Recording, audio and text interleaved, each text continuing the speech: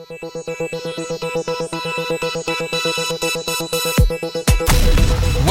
to Bulletproof Podcast, the ultimate guide to unlocking your true potential. Join host Gary Clinton as he takes you on a journey of self-discovery and empowerment. From overcoming obstacles to reaching new heights, each episode is packed with actionable advice and inspiration to help you become bulletproof in every aspect of your life. Get ready to level up and break through barriers. This is Bulletproof.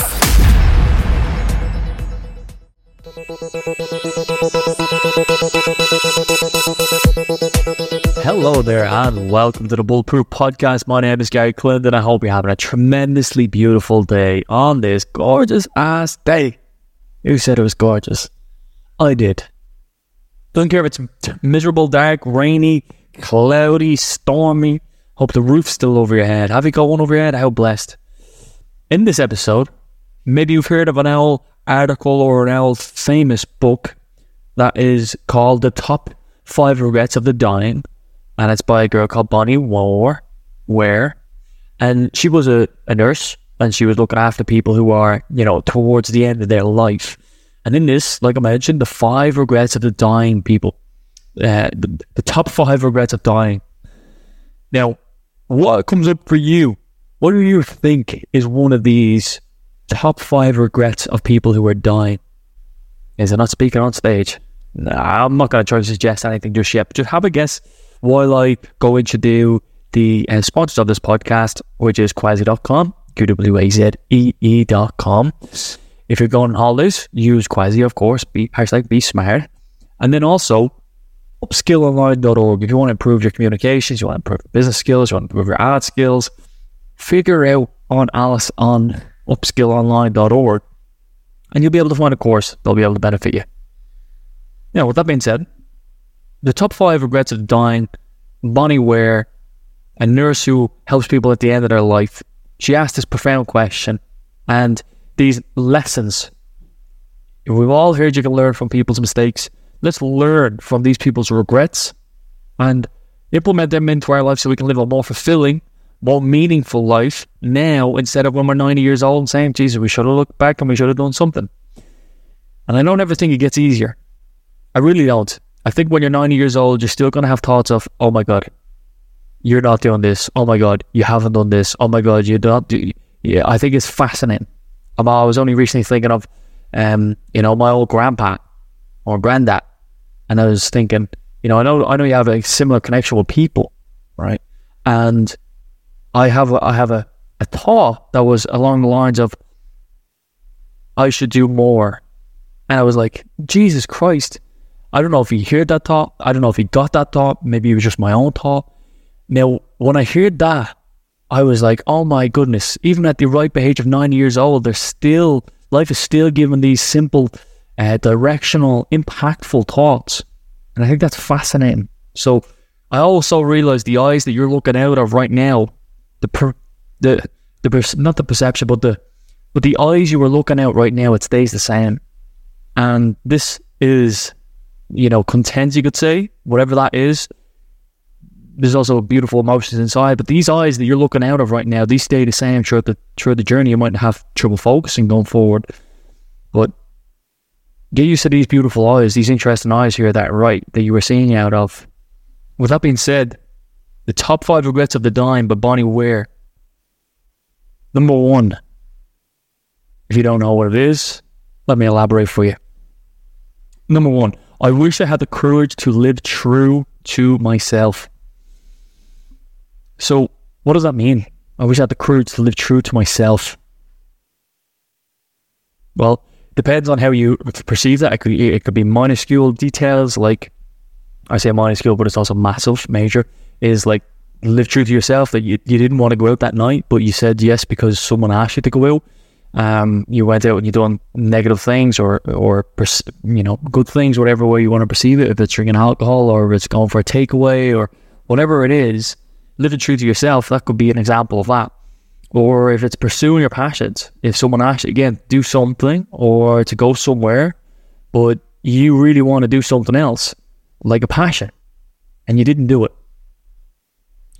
Or if it's making decisions or life choices that are in line of where you want to go with yourself. And if you've got some toxic friends, don't just keep living in with toxic friends. It's not saying, that they're good and I'm afraid to go elsewhere. It's living true to yourself that these may not be the best people for you, although staying with them guarantees some level of security, some level of safety, and it guarantees the certain level of success and certain level of life that they are bound to have. So living true to yourself, really interesting. Number one, how would you define that? And I even wonder how the people would phrase that. If she surveyed loads of people who are dying, would they have all said on a consistent basis, I wish I had the courage to live true to myself? Maybe live true to myself, they would have mentioned. If I could give you an example for my life, live true to myself. Look, I used to play football when I was a young kid, not even a young kid, a late teenager. And I realised like the people I'm surrounded by here in the team, great characters, great personalities, but ultimately negative, and negative for myself. And that was a hard decision that I had to make for myself, where I had to sacrifice my footballing time, which again, I could still do. But it's a matter of you've got to see a North Star and you've got to be willing to take a risk to get there. And I was unfortunately had to give that up. But it's really interesting. There's a personal example or a story that I can give where I've living true to myself and to my purpose and to my goals and my vision. Number two, I wish I didn't work so hard. And that's an interesting one. It's a really interesting one. Why is that interesting? Because not only did you work so hard, or are you working so hard, you're sacrificing time with your people, aka your relationships, not only friends, but family too. But you're also impacting your own health. And I think we're all about hard work. There's no denying that it takes hard work. But does it matter in the end of the day if your body's shut down or your relationships are lost? Does it really matter? I don't know. And this is coming from a person who loves to work hard. And I don't even know if I love to work hard now as I'm reading this. It's just something that I've been conditioned to do and conditioned to believe. And I'm also thinking of Cristiano Ronaldo, one of the hardest working people ever. So what is it? But this is one of the regrets from the dying.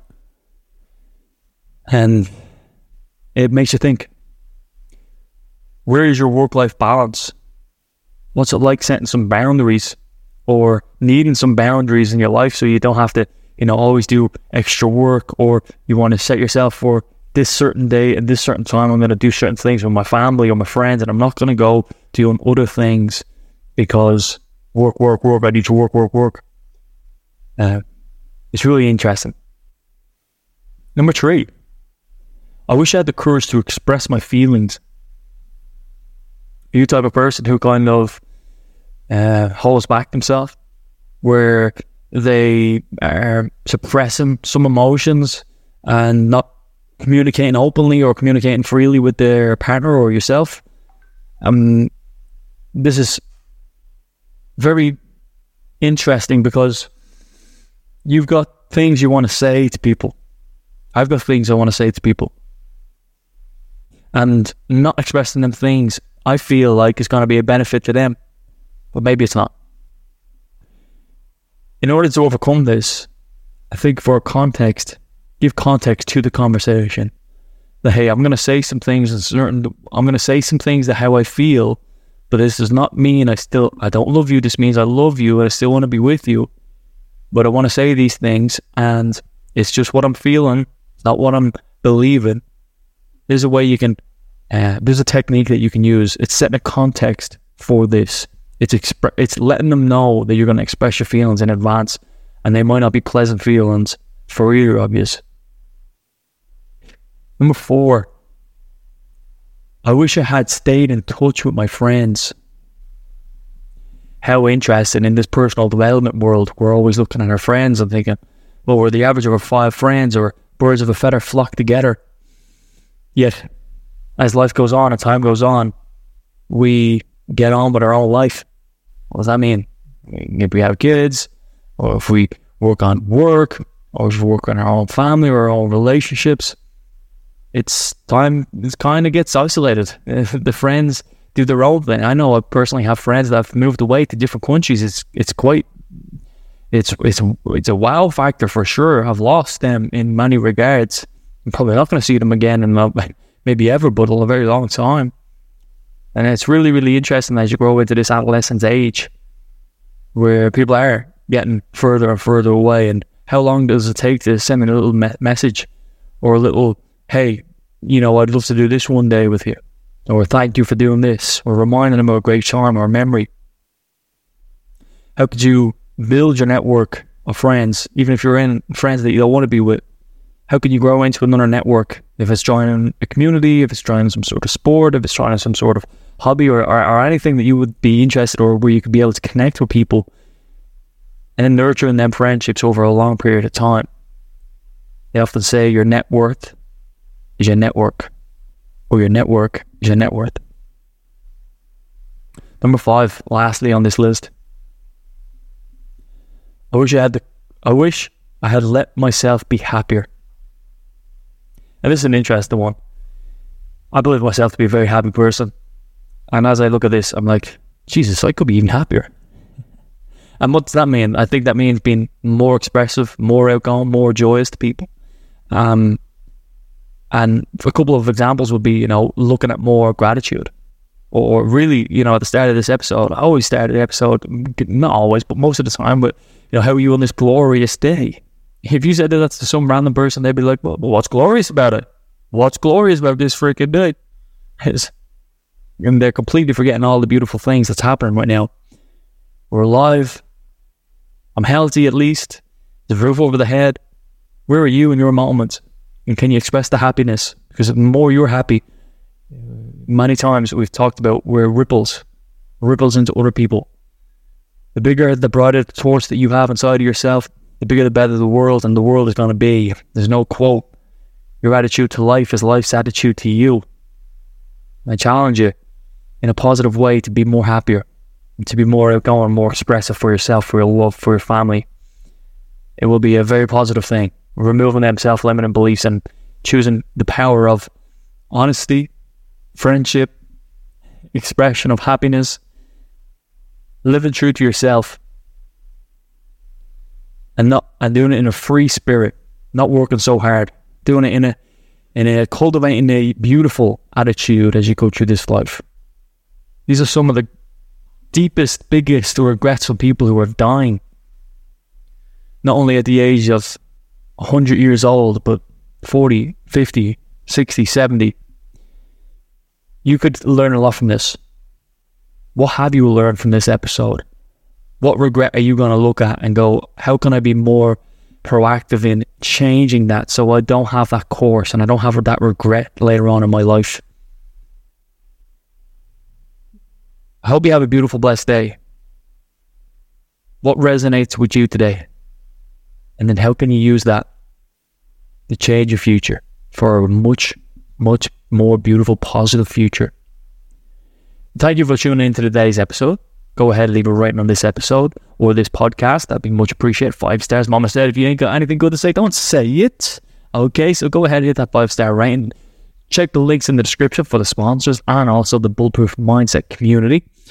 Hope you have a beautiful, blessed day. Thank you for joining in. I'll see you in the next episode. You are amazing. Thanks for tuning in to another episode of Bulletproof. Remember to check the show notes for links to join our growing Bulletproof community. We hope you found inspiration and practical tips to help you on your journey to unlocking your true potential. Remember, becoming bulletproof is a continuous journey, so keep taking steps toward your goals and never give up on your aspirations. Join us next time as we delve deeper into the mindset and strategies of those who've achieved their own version of bulletproof success. Stay inspired. Stay bulletproof.